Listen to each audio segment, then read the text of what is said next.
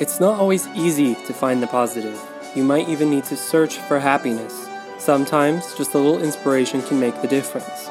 Here, it comes from unexpected places. Welcome to the Tangential Inspiration Podcast. Two moms looking for inspiration wherever we can find it. Welcome to Tangential Inspiration Podcast. I'm Teresa Wymetalik. I'm Colleen Torgerson. And today we're going to talk a little bit about a woman named Beirut Mary Galdikas. She's the Jane Goodall for orangutans, basically. Oh, wow. Okay. And then I'm going to chat about a documentary my mom had me watch called Landfill Harmonic, orchestra out of Paraguay. Oh, wow. And all of the instruments are made out of recycled junk. Okay. Garbage. Yeah. I love documentaries. Me too. I think I've said that before, but I really do. I do too. My short will be about hygge. Oh, I'm so excited. Yes. And I know I'm excited to talk about it. We've got a lot to talk about in episode 124.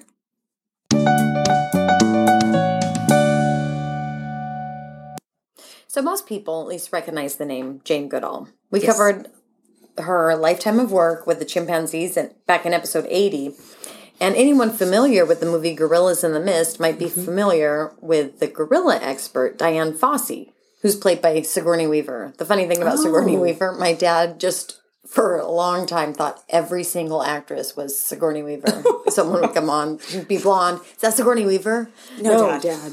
He thought she was in everything, but That's she really was in that movie. Yes. I would not expect everyone to be familiar with this third woman who has spent her life living with another great ape, the orangutans.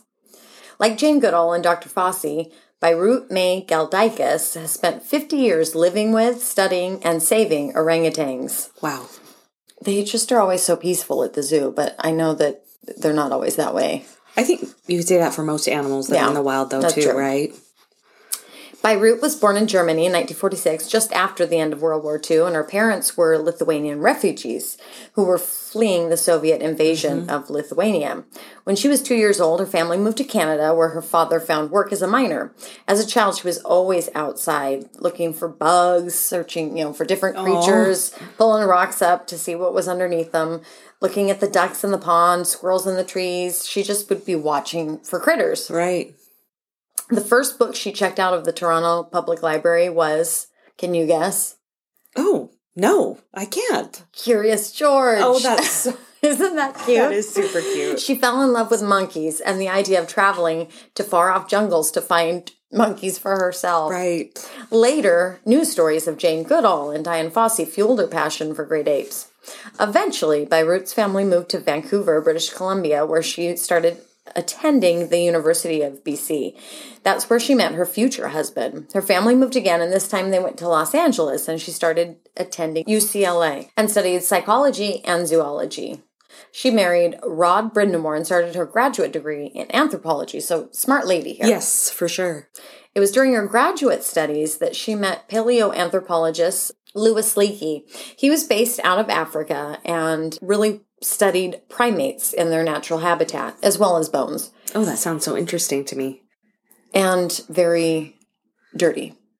I just love archaeology, though, and that just kind of seems like it's part of that, and so that just sounds amazing to me.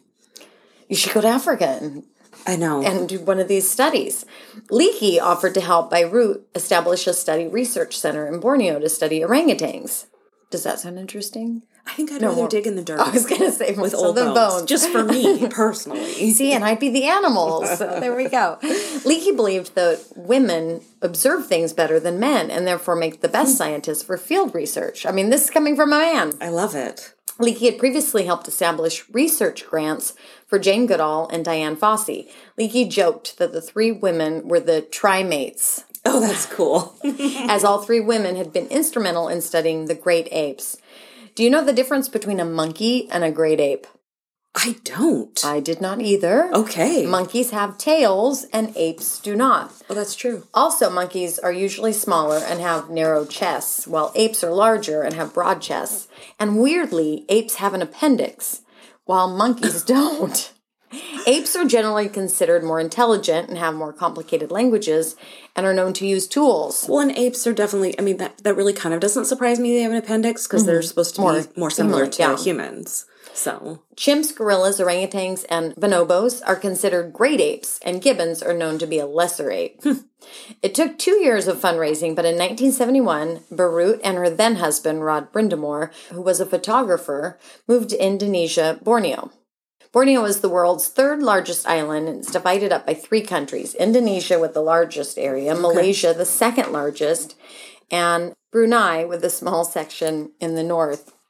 The island is largely jungle, with the rainforest being estimated around 140 million years old. Wow. I can't even wrap my head around that. The bugs and the snakes that are in there. See that? I think I'll just go to a dusty desert and dig in. I'll go there with you over this. The rainforest is home to several unique animals, including the Borneo elephant, the eastern Sumatran rhinoceros, and the clouded leopard. It's also home to the Bornean orangutan. There are no roads in the rainforest, so Beirut and her husband had to travel to Camp Leakey in the Tanjut putting reserve by boat. They had to take a steamboat, speedboat, and finally dugout canoes to make it to the research site. The center has no telephones, roads, electricity, television, or mail service. It was a thatched roof hut with no running water. Additionally, there were all kinds of mosquitoes, flies, leeches, crocodiles, fire ants, poisonous caterpillars that drop from trees. Yeah, sounds like a nightmare. Additionally, when she got there, it took days and days and days for her to even spot an orangutan in a distant treetop. Orangutans, unlike other great apes, are more solitary, and they live in the trees, making them harder to observe. Shortly after she arrived, though, Beirut found a baby orangutan being kept by a trapper in a cage.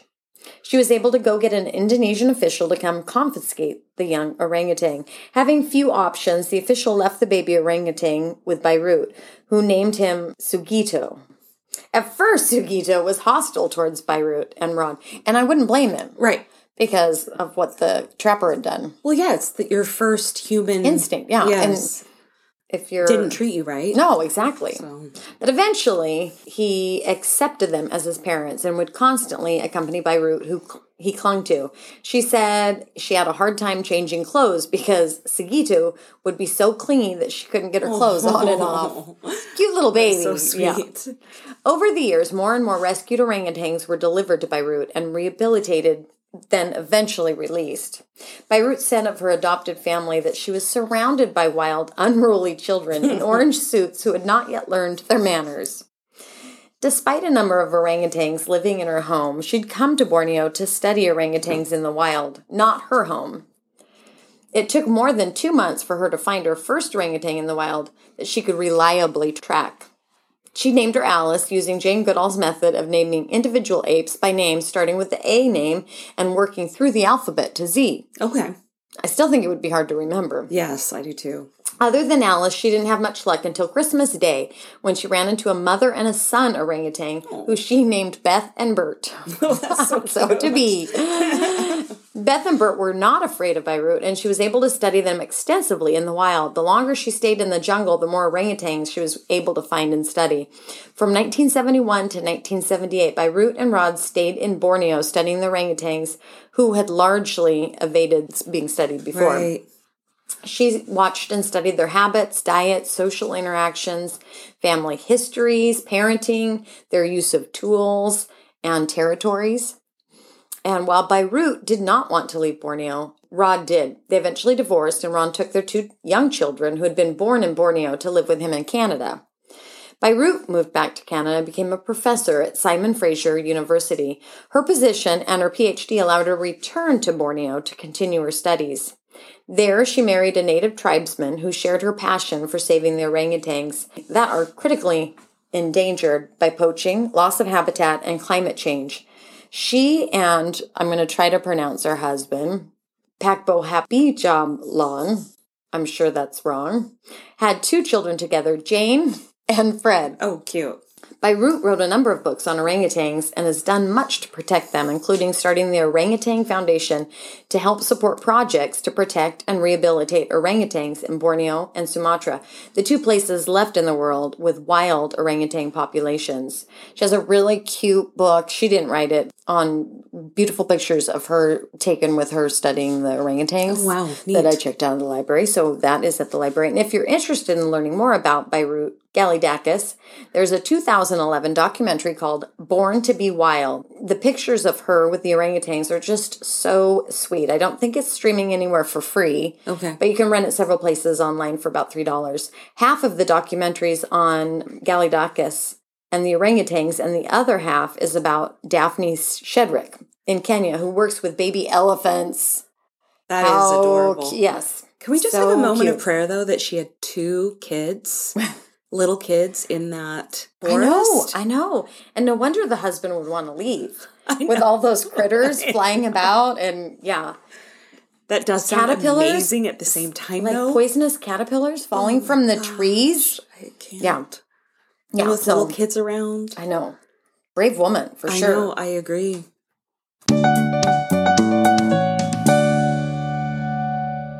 So once again, we were talking documentaries. Yay! And my mom sent me this suggestion for the Landfill Harmonic. I have no idea how she came across it, but I'm so excited she did because it's the best thing I've watched in a long time. It took me too long to watch it since it's got subtitles. Yes. So you actually have to sit down, pay attention, but it's so worth it. Released in 2015, the documentary's been around for a while, and it's evident that it's received a lot of press, but somehow I missed it. Do you know where it's streaming? Just to where Canopy. did you watch it? So I watched it off of Canopy, which is through the public library. Okay. And that's Canopy with a K. Okay. And Canopy's totally free. You can access it with your library card. Oh, great. I've never done that. People can watch this. Yes. Apparently, this whole thing went viral with some of the scenes from this documentary. Okay. And I don't remember that at all. I don't either. Maybe once you start talking about it, it will ring a bell with me. So I am clearly not in the know. I'm not cool enough to have known about this. Me neither. For me, when I think of an orchestra, I think of these expensive instruments. For sure. Guys in their tuxes and ladies looking like they're ready for a black tie event. The recycled orchestra proves that isn't always the case, as all of the instruments are created out of garbage. Okay. Literally trash. Wow. And I love a lotus so much that I have a tattoo of a lotus. I love the concept of beauty blooming amongst the mud, untouched by the ugly around it. And I see the recycled orchestra much the same. Kachura is a town built on a landfill site, for lack of a better description, because it's really not a town. Okay. It's like a slum surrounding the dump in Kachura in Paraguay. It really is just a dump area, and these people just started building little shacks next to the dump. So that's the air quotes town. Garbage collectors are sorting through the rubbish in search of anything they can sell, anything they can salvage for food to help them survive. For plastic, if they get a pound of plastic, they can sell it for 10 cents. A pound of cardboard, they can sell it for 5 cents. They just are constantly going through this stuff and looking trash, garbage, gross, smelly. And so much work for so little. Yeah. And in the sun, and then a lot of times they're burning stuff out there. So it's hot too. Right. They're just doing whatever they can to survive. Most of the places don't have any running water, no electricity, and it's just hard to comprehend the level of poverty of this area without seeing the pictures, without watching this video. Right. I can't imagine the smells. When it rains, it causes the river to overflow and floods the community. Oh, my goodness. And just let that sink in. You have that garbage water. Mm-hmm. And just, yeah. The area is named after the Kachura Lagoon, and as of 2019 was the home to about 2,500 families. Wow. Families. When I first read that, I thought 2,500 people in this slum area. Families. But 2,500 families. So it is a large spot, though, isn't it? Yeah, I didn't look up the land area. Right. But, it's definitely like the size of our town. It's a town size. I think it's growing because people are building shacks further and further up the hill. Sure. And just on the outskirts of Ascension Kachera is the largest garbage dump in South America. And when you look to see what crops they have there, their one and only crop is garbage. Oh. That's their crop. The town is relatively new since it only was created after people started staying there once they were evicted. Oh my goodness. Poverty is the norm. To make money, they sort through the trash 24 hours a day looking for items to sell. And like I said, we're talking 10 cents for a pound of plastic and 5 cents for a pound of cardboard. That's a lot of work. That, like I said, for so little. Yes. I just can't imagine. Gangs and drugs are prevalent. It would just be so easy to feel hopeless. But the Recycled Orchestra offers just a glimmer of hope for these kids who have the odds obviously stacked against them. I think the only way people can truly comprehend the dire situation is to see the photos of trash everywhere. Along the streets, in the streams, it's impossible to look in any direction and not see garbage. Their dwellings are, I'm pretty certain, built from the items they've scrounged in the dump. That would make sense. There's just plastic, like plastic bags and just trash. Environmental technician Gavio Chavez went to Kachura as a part of a state recycling project, which sadly that ended up failing. But he did give them an unexpected and very unique type of recycling, probably the coolest one I've seen. When he arrived, Chavez was shocked at the living conditions these children endured. In ways, they were treated like garbage, too. I mean, they were just left to roam. They were forgotten about and left on the streets for their... I also just feel so concerned about sickness. I know. It's just concerning to me, especially with the children. Yeah. Care, hospital care, just not... You don't have running water. Yes. Their water it's all contaminated. You can't drink water there. Right. So they're just trying to survive. Yes, they are. They were called names for being trash pickers, and their community really had nothing to look forward to. That is until Chavez arrived. Chavez plays the clarinet and guitar, and he thought music would be a great way to lift the spirits, the kids in the area, so he decided to give music lessons. But the people don't have money for food. So they're not going to pay for lessons. Yeah, they're not going to pay for lessons. They can't afford a musical instrument. So they got creative and made instruments out of their one crop. Garbage. Chavez sorted through the garbage looking for oil cans, spoons, forks, bottle caps, basically anything that can be used to make an instrument. They have cans, wooden spoons, bent forks. One of the ensemble, cellos, uses an oil drum for its body. String pegs are created from old cooking utensils and even the heel of a worn-out woman's shoe. So creative. Really. I know. The drum heads are made out of old X-ray film, held in place with copious amounts of packing tape. Right. And they have saxophones that are made out of drain pipes, melted copper, coins, spoon handles, cans, bottle caps for the buttons. Right. It's not buttons, but whatever those things are. Right. So they get super creative. And Chavez, like I said, his skills only went so far. So that's where Dona Cola Gomez steps in. Cola, as they call him in the documentary, used all sorts of things that he found in the garbage. Before, he had been looking for things to sell, just like everybody else there. Because of his lack of education, that was pretty much the only thing he could do. Right. But now he has an even bigger purpose with these instruments. He sorts through the garbage looking for items that he might use to convert into an instrument. Take into account this man has never seen or held an instrument. Oh, that's so true. When Chavez asked him to do this, he was completely going off of example, just maybe saying. Like a picture or something? I'm sure he could show him pictures and kind of explain to him what sound it was supposed to make. But, he couldn't hold anything. They didn't have just amazing that he was able to do this. He just had the verbal descriptions, and still the instruments that he is creating are just amazing. Like I said, using bottle caps, coins, oven trays, pipes, x-rays, Cola has created a complete orchestra, providing a whole new world for the kids. That's amazing. A traditional violin, they noted in the documentary, would cost more than a home in Kachura. Right. Plus, because of that, it would undoubtedly be stolen. Right. And sold. So how perfect is it that they have instruments that have absolutely zero value, except for value to the performer, Sure, obviously. absolutely. I read one stat that said Cola makes about 3 violins a week. With garbage. With garbage. Just the violins.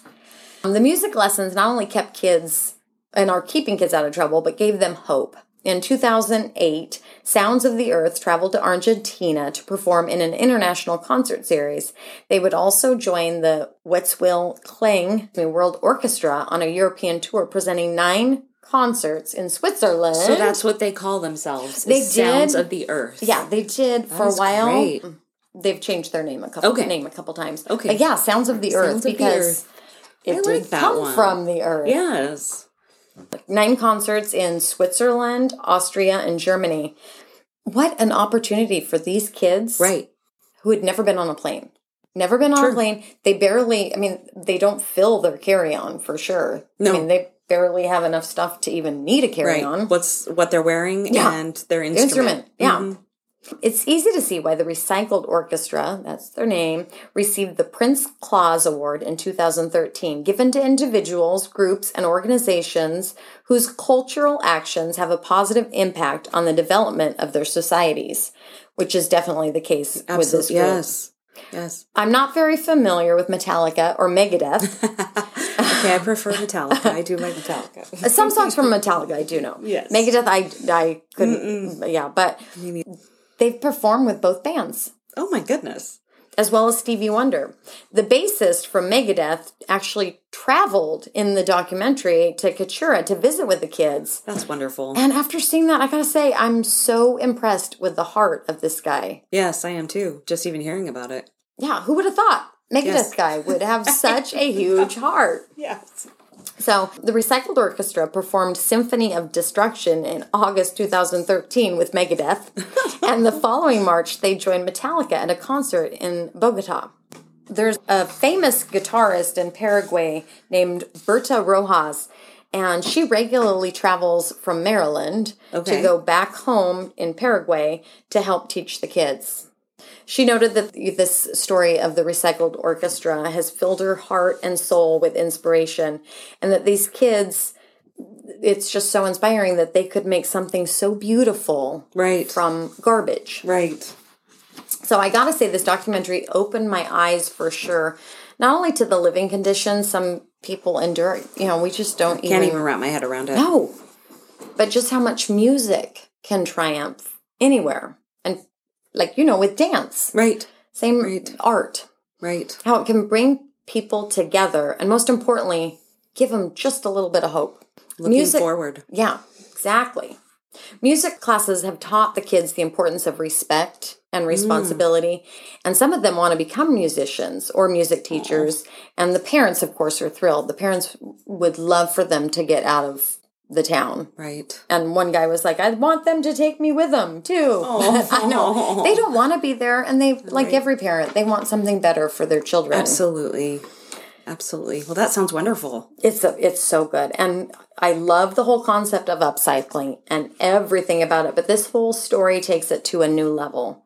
Reminded me to be grateful for all that I have, but even more so reminded me to look for ways that we can spread a little hope when there appears to be none. You look at that area and you would never think such beautiful things could come out of it. The creativity itself is inspiring. And I loved seeing the joy and the pride on their faces when they were doing these concerts, and on the parents' faces when they finally got to see their kids perform. That's true. When they went to their first concert, it shows them there, and the parents are just beaming and in shock that they're I'm sure just even in awe of the building that they're in and the seats that they're sitting in. I mean, along with seeing their kids, it's the whole thing. Yeah, the whole experience, a concert. Correct. That we take probably for granted a little bit. Absolutely. I mean, a church service would be similar to what they are. That's the level of music. Right. And yet these people had never experienced that. Right. One woman said it was a gift from God. They'd always been looked down on for living in the garbage. But now they were recyclers instead of trash pickers. Right. I love the confidence the music has given these kids, and they have a lot to be confident about. They've worked hard to learn music, and even if it doesn't lead to a job in the music industry or in the music field, it still has changed lives. And it was such a beautiful thing to see coming out of trash. Right. So I'm so glad my mom shared that. And like I said, you can just download and stream it off of Canopy with a K, and it's called Landfill Harmonic. Sounds wonderful. From the Recycled Orchestra, the world sends us garbage. We send back music. We have had some nice days here in Oregon. Yes, we have. Last they're week. ending, but... Hush. Yesterday was amazing. Today too. But like Teresa said, spring is coming. But also in Oregon, it's still gray. Yeah. And the rain is not completely over. We don't, summer doesn't start here until July 5th. Agree. So. And it ends October 31st. Yes. I always say on Halloween is when we start wearing coats. So I am grateful for the rain. It does, our bulbs are coming up. Our lawn is looking really good. So it does make things pretty. It does make things pretty. So a couple of years back when COVID was here, my children were also getting older. I had two pretty much out of the house, and they needed me a little less. And I noticed that I really dreaded the darkness and the rain along with that. I wasn't as busy anymore. And on Instagram, I had followed, I don't know if it's still there, but it's called 8-Minute Classes. And there was one on hygge. So tell me how you think hygge is spelled, Teresa. Do you know? Is it Hygge? Yes. Oh, yes. Okay, so for everybody that has seen that word and calls it hygge, like is what I thought. Yes. But it's actually For the hygge. longest time I did think it was Same. Yeah. Same. So it's spelled funny and it's kind of difficult to explain, but in brief, hygge is about taking time away from the daily rush to be together with people you care about or even by yourself to relax and enjoy life's quieter pleasures. And I really like that. I love that. The word hygge dates back to around 1800, at least in the meaning it has today. I know. I think it's become I had no idea more it was that old. I thought it was maybe Me 80s. too. Same here. However, various definitions of hygge can be traced back to the Middle Ages, where a similar Old Norse word meant, quote, protected from the outside world. I kind of like that too. Yeah, protected from the outside world. Hygge actually reflects the values of a Danish society. That's another reason you like it. I like it too. It has some other meanings: equality and well-being of everybody. A spirit of consensus is favored. Arguments are unlikely. That's what I like too. Like no arguments during hygge, since no one wants to ruin the atmosphere. And I just really loved all that. And then by the time they do have time to argue, it's probably long gone. They are over. Yeah, they're over it. It is believed that hygge is born out of the need to cope with the psychological challenges people face when sun and warmth are absent for an extended period of time. So... Which we have some of those. We have some of those. Especially after Christmas. That's the really hard time for me because it's like, what do I have to look forward to? Yeah. Right? Christmas is over. We're in January and February. Yeah. Valentine's Day. Sure. And then St. Patrick's Day. Right. And then Easter. Right. See, I work it with the holidays. Oh, man. Just trying to get through the dark months. She's good. Yeah. But I wrote down some things here and ideas, some that I've done and some that I came up with. One of them is cozy up with a cup of tea under a soft blanket. I think that sounds more like you. The tea. Sounds very good. Yes. Read just a good book. I have a set of books I love. It's the Mitford series, if anybody's ever read them. They're by Jan Karon, which is Karon. And I always read them at this time of year over and over again. I think it's my hygge book.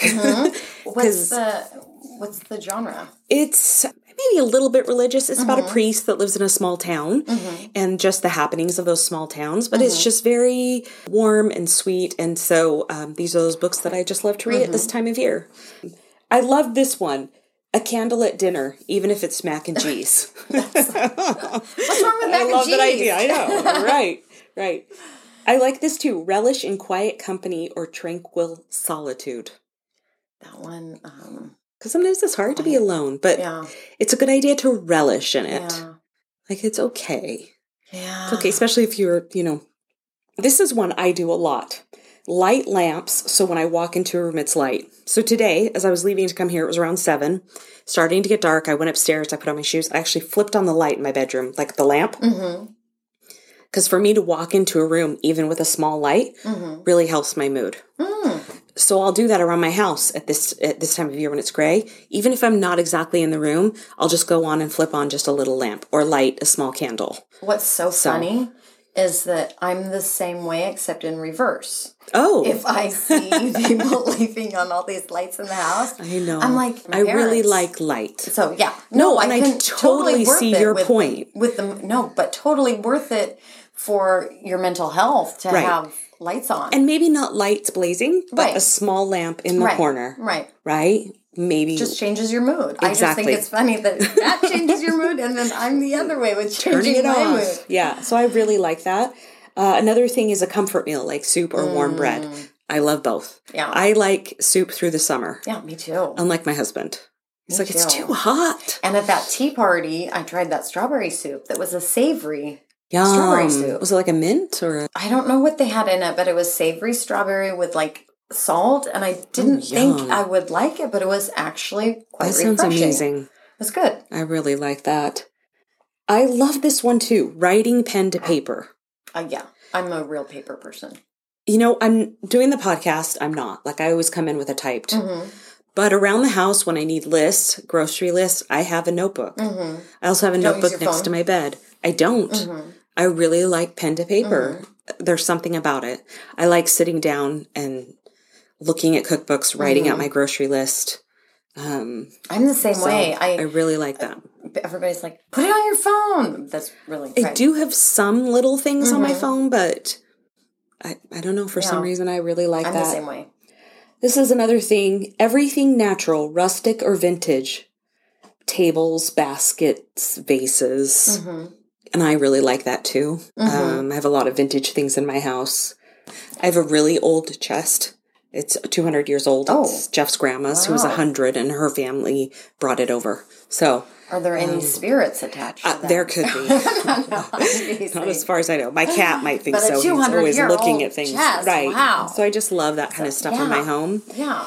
Burning logs in the fireplace. We actually do have a wood-burning fireplace, and we really do enjoy that. I love the smell of a real fire. Yes. For a while.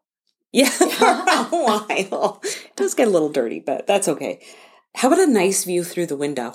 Yes, that's a good one too. Yeah, especially when it snowed or something. Yeah. And with the book, with your blanket, with your tea, and a nice view. Yes. I just love all these plants or dried flowers in a vase. You know, I have lots of plants. Yep. Oh, and here, an old vintage lamp.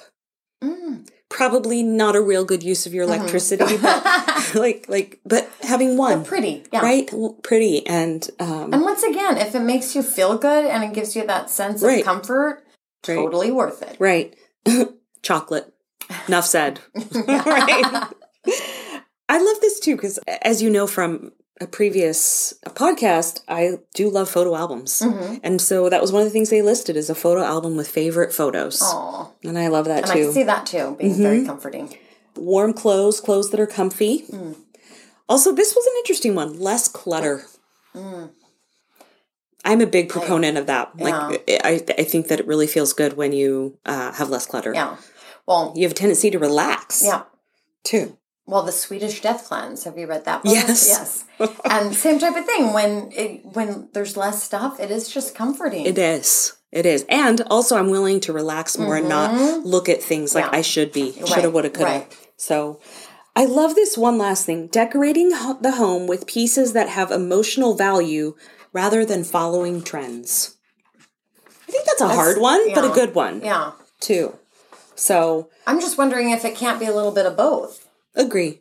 Or maybe I'm just making my own trends. Yeah. And I think that it's impossible not to have some kind of trends. I mean, if you do shop. But I know we have 3 or 4 chairs in our house that are Jeff's great-grandma's. We have that old chest. And it is fun to have those items that were part of a family. Historical. And, we actually have another one piece where... Remember when phones were plugged into the wall? Do you remember that? But it's actually a little thing that you can sit on where you would set a phone, and then it has a little indent where you would put a phone book, and you would sit there on the phone. So we have that piece too, and I always just think it's cute. That's cute. Yeah. Back in the old days. Yep, back in the old days. So a lady at work, no kidding, was, where are the phone books? And I'm like, oh, sweetheart, we don't have phone books anymore. Can I look up the number? Because I had my phone. And she's like, no, I need a phone book. And I'm like, I'm certain I can find you this. It was a furniture store. And she's like, no, I need a phone book. Why is there not a phone book here? They're just not around anymore. They're not. No. And I did find her number. She was very grateful. And I did it without a phone book. Without a phone book. Though hygge is often used to describe the way Danes survive winter, and it most definitely is the way I survive winter. It's called hyggelikt. Isn't limited to the cold months. So they had I found some really cute ideas for not just hygge in the wintertime, right? Because we really do want to feel good all year round. Yeah. And here in Oregon, I mean, we need vitamin D. Absolutely. But in spring, they talked about having like a garden party with flowers, light colors, and taking shelter from the rain in a cafe. Just sounds so romantic. In the summer, having barbecues in the backyard or a park, bonfires, which I was like, oh, that sounds really fun. Ice cream at the beach, strawberries. And by the way, we have amazing strawberries in Oregon. Yes, we do. Sorry, California. It's not a very long season, but... Correct. Yeah. Come to Oregon and have some strawberries. Some good strawberries. Yes. Yeah. In autumn, old-fashioned apple cake, cinnamon, just the smell of cinnamon. And they did say that as autumn comes, you have more get-togethers because of the holidays. And so I love that. So already you're feeling good. Right. Hygge became popular because of the self-care and simple joy of the moment that it promoted. The hygge lifestyle promotes everything that soothes the soul. And tell me honestly, don't you think this is precisely what the world needs right now? Oh, for sure. We live in stressful times, and finding that inner peace and comfort in our days has become a need, a void in us that attracted hygge to spread worldwide. There's a really cute book. I've looked at it a lot online. I haven't bought it. It's by a Danish author. His name is Meek Viking, and it's called The Little Book of Hygge. And this is a quote from him. Hygge is humble and slow. It is choosing rustic over new, simple over posh, and ambiance over excitement. I love that. Yes.